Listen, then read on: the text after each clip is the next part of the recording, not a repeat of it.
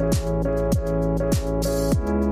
everyone, you're listening to Unconventional with your host Raj Javeri, Chirag Shah, and Dr. Sumit Shah. We're going to be talking about minimalism today. There was a Netflix documentary and a couple of TED Talks about how do you give purpose to the things you own and start, hoarding less. And I know I definitely have a lot of shit that I collect, especially tech. But what about you guys?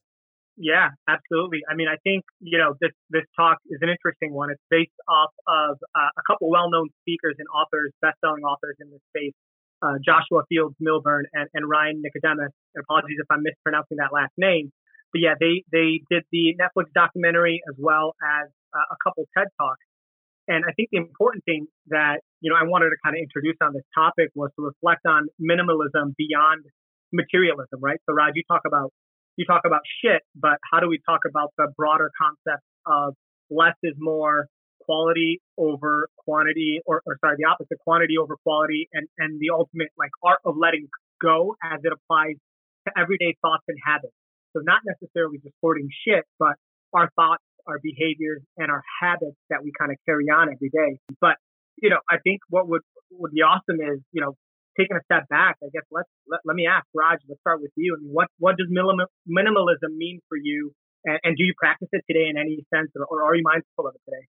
I'm going to be honest. I'm not mindful of it at all. I actually, especially with the days of Amazon and convenience, right? Trying to have some form of convenience, and then being parents ourselves. All three of us are parents. I've tend to buy things a lot more just because it saves time.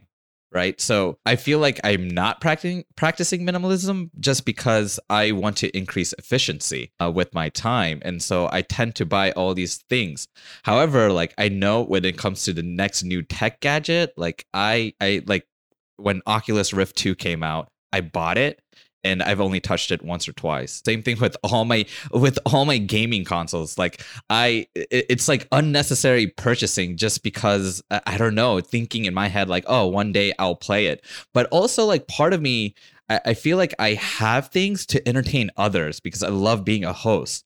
However, with COVID and everyone being in lockdown, that aspect of entertaining others is just not happening anymore. So for example, I have a PS4, I barely play it. And for some reason, every year I keep buying the new NBA 2K, and the 2K20 still in its original plastic wrapper, and I just have not opened it. And so I am guilty of not practicing minimalism at all, but I think it's a subconscious thing. I'm not consciously hoarding things, right? I do sell off things when I feel it's necessary. But however, I don't know, there's also times where you buy things because it's such a good deal. And you just kind of hoard things on that as well. So that's what for me minimalism means to me. In terms of other aspect of minimalism regarding how I approach it mentally on just non-materialistic thing, I guess I want a better understanding of that, because I feel like I practice of minimalism, but I think it's probably the wrong definition. I have a non-attachment. I'm not attached to any of my materialistic things or attachment to my things. So from that standpoint, I do practice stoicism on, if things happen, it happens. But I don't think it relates anything to minimalism from a mental perspective on certain things. So I guess can you tell me a little bit more? What do you mean? Besides the materialistic aspect of things that we have, a little elaborate on that. Yeah. Yeah. Beyond materialism, and some I'd love to hear your thoughts on this as well. It's this whole idea of consumerism, right? And it's this idea of, are we being minimalist as it pertains to how we consume social media, how it pertains to consuming news, maybe how much time we spend on the phone. These are all things that are non-materialistic, but they are very non-minimalism behaviors that we actually go about our day in. And so, Raj, I guess that example with you is the Amazon. Beyond just buying things that you don't need or buying things that you think you need, are you just on Amazon too much? Are you just browsing for things that you don't need? Is it the browsing that you're not practicing the minimalism with? And that's leading to buying things, right? And I think the traditional notion of overconsumption and buying things we don't need, I think that's been around for, however long we can think. But I think thinking about minimalism in the way that we actually carry ourselves and consume things, why isn't, 10 Facebook friends enough? Why do we need 1,000 Facebook friends, right? Why not having 10 quality relationships versus 100,000 acquaintances? That in that sense, right? Beyond materialism, like other aspects of our daily life. It's also your intention though, right? Like, okay, so I don't do window shopping on Amazon. When I go on Amazon, it's because of a purpose and I do want to buy, I need something, right? However, I do go to Amazon because of, how do I find something that saves me more time? So for example, if I am spending way too much time chopping like veggies, right? Like, or dicing veggies, I will go on to Amazon and find some kind of quicker dicer, right? So like one of those chopper things where you just like slam on it and just chops things like faster. So like there is a purpose behind like going on any digital website and shopping for a purpose, when you have a purpose. But why do you need to chop vegetables faster? Why do you need to chop vegetables? Just to save time. I think for me, time is a commodity that you can't get back and is super valuable to me. So for me to save like 30 minutes of prep time, I could spend 30 minutes on something else. And I think it compounds over time too. So like if you can save things with gadgets, like 30 minutes here, 15 minutes here, 20 minutes there, that compounds over time. That saves you like up to an hour where you can put it to something a little bit more productive. Yeah, I think things that you're actually using is much easier to justify. That's not really the low-hanging fruit, right? If I'm buying another Apple chopper and I use it once a week, all right, great. I have one more kitchen tool. It's saving me some time. Sure. An absolute minimalist would say, hey, you don't need that. But I think there is so much more that we can target that's much lower hanging fruit than that. And I go back to what Raj initially said, and this is the biggest problem I think that people have with letting go of stuff. It's the what if one day I need this? What if one day I'm hosting 10 people at my house and I need, 10 bed sheets and 15 or 20 towels? What if one day I am going to a party where it's all green and I need my green sneakers? And that is, I think, what prevents us from letting go of a lot of the stuff that we have that we rarely use. Maybe once a year, maybe every other year, maybe every 5 or 10 years. One thing that I know I've discussed with my wife about how to get over that hump is letting go, because you don't want to let go of something and be like, oh shoot, now a year later or 6 months later I needed it, is that, we're holding on to some things that we may use maybe once every 3 years, 5 years, maybe every year, maybe. If we were to donate that same item to someone, to any store, the person buying that is guaranteed to use that way more than we would. They may use it every day because they're clearly paying money or seeking out that object currently in their time while it's just collecting dust in our home. And I think when you start thinking about things like that, it allows you to part ways with some of the things that we are rarely using for that what if moment. No, I agree. I think like for example, it's also recognizing that you don't repeat the same habit. So for me, my example, this is the first year I am not buying NBA 2K21. Right? I'm not buying it just because the past 3 years I've played it once or never opened it. So just like recognizing like, you know what? I'm not going to purchase the new game anymore just on this what if scenario that I have time. And then just being, honest with yourself. Like, I really don't have time to play video games anymore. And this is the reason why I did not buy the new PS5 or the new Xbox or anything, because I'm really notorious of buying these consoles every year. And this is the first year where I'm like, you know what? No, I just don't have the time. I'd rather not do this. And I moved on from that. But I want to go back to like Chirag's aspect of followers and social media. I think this is like really, really, really important. And I think it all comes down to purpose and intention, right? I think some people use social media for a branding perspective. So having more than 1,000 followers could be useful for them to market or to survey a crowd. Or if you make it purposeful, then I don't think you're being a minimalist.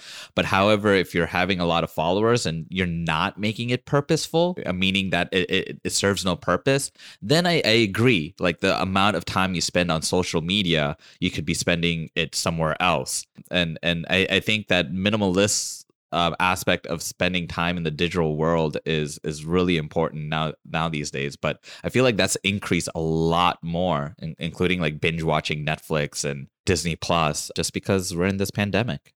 Yeah, and then that's getting into the conversation about minimalism beyond materialism, right? I think it's this question of when will we be content, right? Are we supposed to tell ourselves that I'm happy with where I am and what I have? And that could pertain to your job, your pay, the house you have, the car you have, or even giving, right? Even giving. Sumit, you and I were having this conversation the other day where you gave that example of, if this lady just had $120 to fix her car or for that parking ticket, the fine that she got for a parking ticket, it would have changed the entire course of her life, right?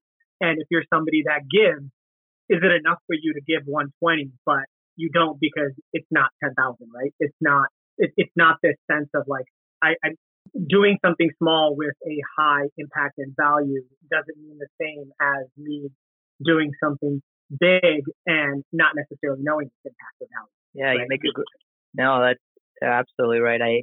I think it is about what we can give by letting go and being more minimalistic can really change other people's lives potentially. And that's probably the moralistic, selfless way of looking at things. But I think there's a lot of selfishness that we should also focus on for trying to be more minimalistic, right? By what the authors have said about decluttering your life, simplifying it. I like to use the example of our refrigerator.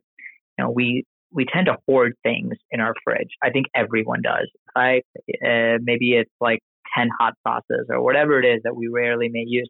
But I think what that's actually doing is that's preventing us from using the items in our fridge that we actually want, and they may get hidden behind things and then they go bad. Or we want to eat something, but we don't know it's there. And so we don't get a chance to eat it. I think the same thing applies to your wardrobe.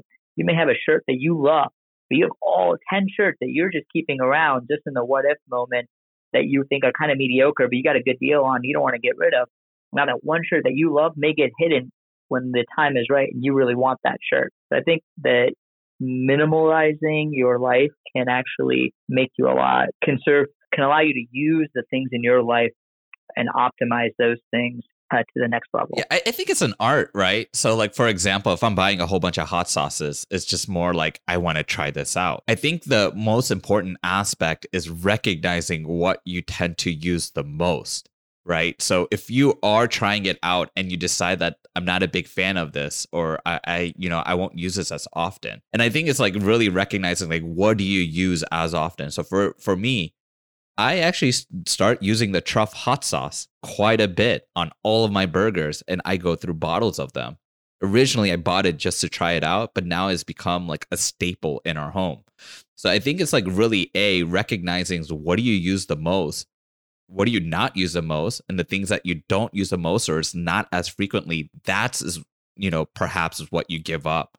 And then when it comes to like wardrobe changes, I think like I'm notorious of this as well. Like I used to own a lot of suits, and I still own a lot of suits thinking I'll fit back into them again when I lose all this excess COVID weight. But I think it's like really understanding the trade-off, because fashion changes, your taste changes, and your body changes. And it's all about like, all right, if I'm buying new clothes, then not to keep the older clothes, and really recognizing like, you know what, realistically, I am not going to wear this anymore, and then actually donate it. And I think we're all three of us are really good at donating, clothing and things that we don't need.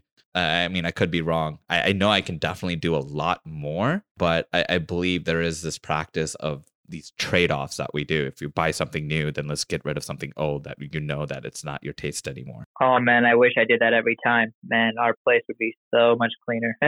We definitely don't do that, both with our kids and ourselves. When I buy something new, I definitely do not get rid of something every single time. That takes a lot of discipline. Yeah. I also think that like the whole concept of FOMO, I think, has also kind of built this barrier, right, against this concept. And it's like this, I'm going to be missing out if I don't get that, or if I don't try this, or if I don't get the next best thing, if I don't get the, whatever it might be, the iPhone. But at times, I think there's times when this FOMO mentality also serves good, right? If you let's look at Peloton, right? Every time I speak with someone, they got a Peloton too. Sometimes I think you got one, right? And I'm just like, of course you did. I make this statement like, of course you did. As in like I would never get one. But then I took a step back and I'm like, wait, actually, if Peloton is doing this, if people are buying, let's say 5 years ago, no one in their minds would ever think about buying a $2,000 bike. But if Peloton is doing this and they're creating this following and people are just buying it because because everyone else has it, it's still for good, right? It's serving a good purpose. These are people that would have otherwise maybe not even got into health and fitness without this, right? And so I think, would you agree that there's times when buying something you don't need can be for good because you end up using it, right? And you end up actually contributing to your own health and wellness. But that's like a slippery slope. Like, I mean, this is where it gets really difficult, right? Like, are you buying it thinking maybe there will be a behavioral change in me and I'll start using it more? Apple Watch is like probably like the biggest thing. Like, I bought my wife Apple Watch like 2 years ago, the brand new one, or no, like a year ago, right? She did not use it at all the whole time. It's just like sitting there, brand new in the box. And then now, like, pushing her, being like, hey, look at all these other mommies and physicians, like they're using the Apple Watch. It'll make it a lot better, and you can answer things a lot faster. You can receive your pages on it, all this other stuff, right? So now she's starting to try out, and I've noticed, like, even with my wife, like every single new tech I bring in, even with our like Tesla car, she always like, this is unnecessary. Why can't we just get a regular car? Now she's obsessed with driving the Tesla, and she's like realizes the worth of it because of the commute and the carpool benefits and the fact that it's saving us money in long term. And I think it's like really recognizing, it's like, what are the things that that you'll start utilizing a lot more because it's there versus you're buying it because of FOMO and you're not utilizing it. And I think that's where it gets really difficult to differentiate the two because you can't really predict it. You can't really, you don't know.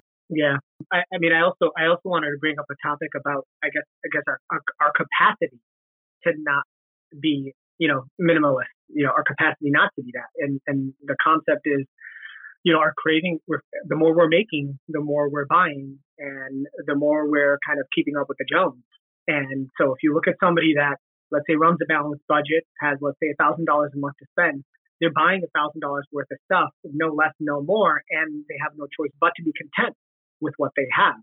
But the minute you now, turn that $1,000 into $2,000, what are they doing with that additional $1,000, right? And Summit, I think you're big in sort of, personal finance and individuals' responsibilities in their finances. Is that additional $1,000 supposed to go into some non-consumer good, right? Like into saving, into doing some other good, right? If they were already content with that initial $1,000 with what they had. Yeah, but I think it's, you see in America, there's a vast difference as to what that extra $1,000, what people do with it, depending on their socioeconomic class.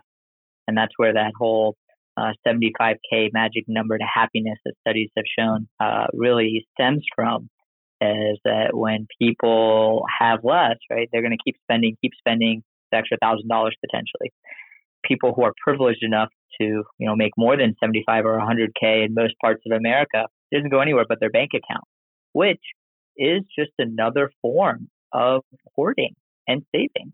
And, most would argue, well, it's a good form of saving. It's a good form of hoarding. That's not doing anything. But we circle back to what we said earlier about, well, that could help other people make a bigger difference in their life. And one of my buddies told me, had a line, one of my friends said that you can't take it with you, and it's one of the most, and that applies to, I think, both money, status, power, things, everything. We hoard and we collect all of those things to different extents. But in the end, you can't take it with you. I guess you can give it to your kids, sure, but you're not going to be around to see how they spend it or do it, and that's what the TED Talk started off with, was talking about death.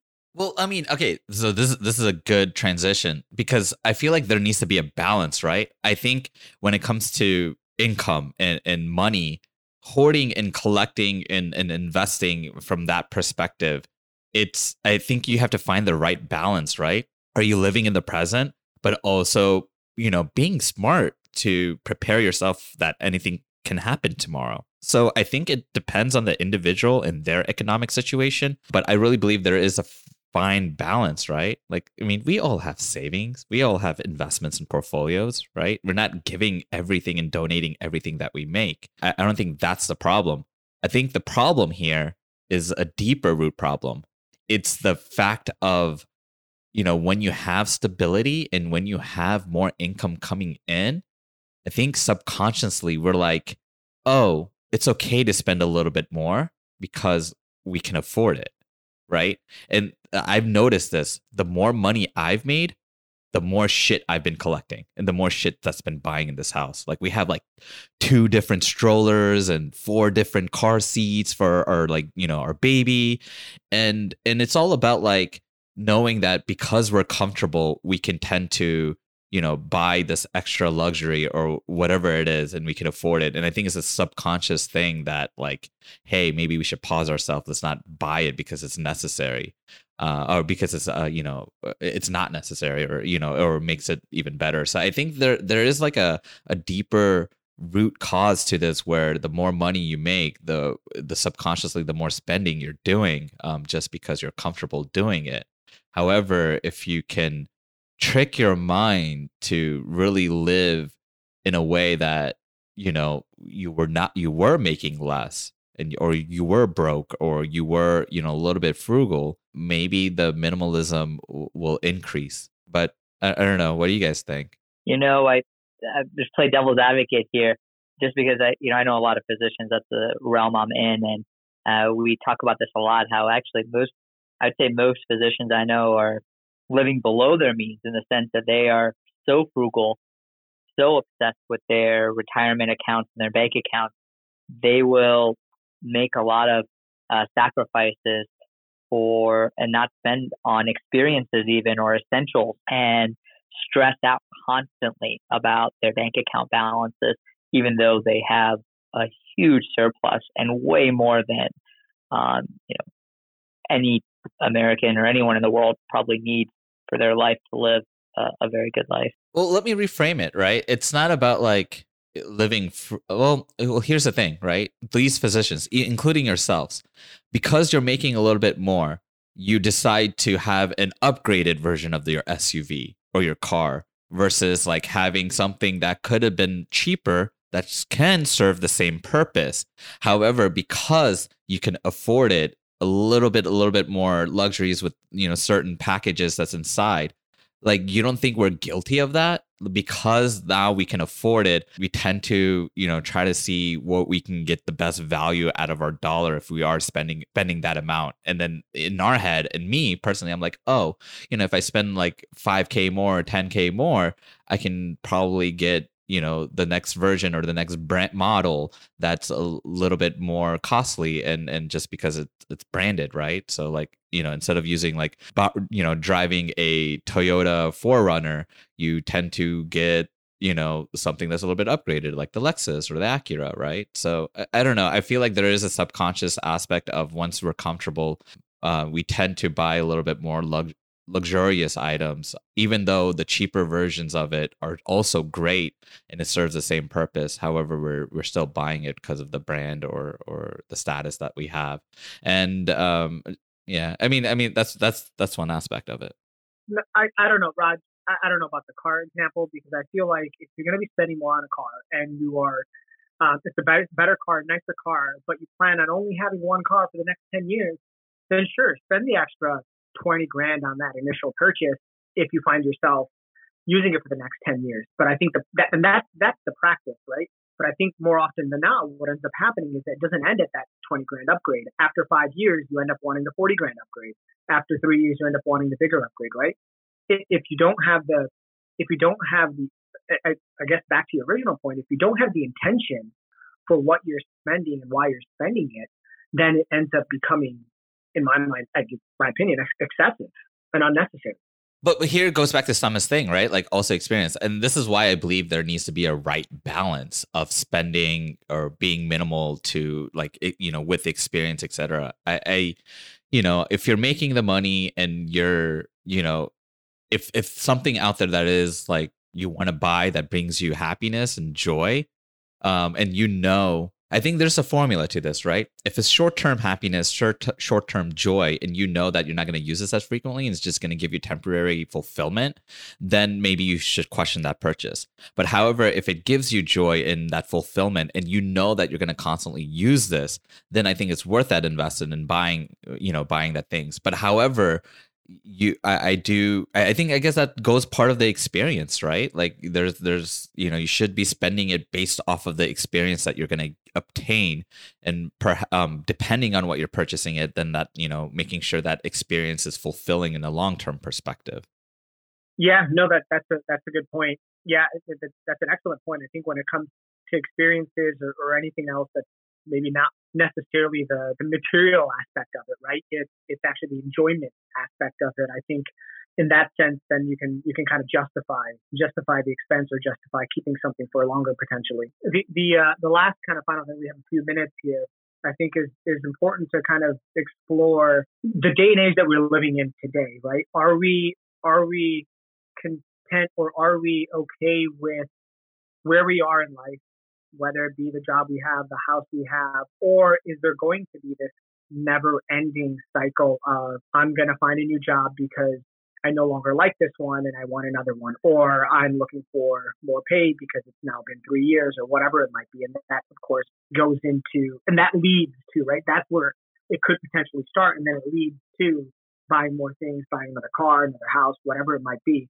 Is there a point when, let's say, thinking back at your 20s or thinking back when you were younger, that in your mind you said, you know what, let's say Summit, I'm going to become this position as soon as I attain this at this level, I'm good, and I'm going to be content there for the rest of my life. Did that ever cross either of your minds with regards to your career or anything else that you were pursuing in life? This is why actually that we are all such good friends, is because we are very ambitious individuals who constantly want more. That applies to so many aspects of our life, both with our careers, our relationships, our health, trying to be better people, religion, spirituality.